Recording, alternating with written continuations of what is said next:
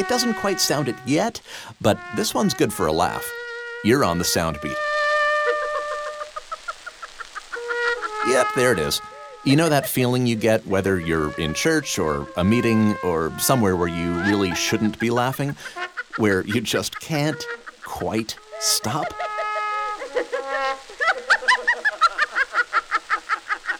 The OK Laughing record was recorded in Germany and released in 1923 and was an immediate seller. It hit the Billboard charts and reached number 8. It wasn't listed as a foreign language record because, well, everyone understands laughter, and it's particularly unique in that the performers were not credited, making it the first and only anonymous record to ever chart.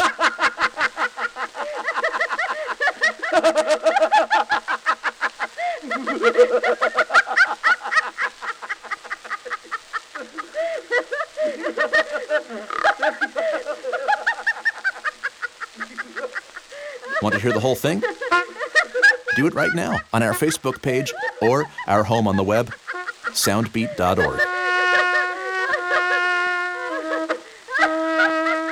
Soundbeat is produced at the Belfer Audio Archive, Syracuse University Libraries.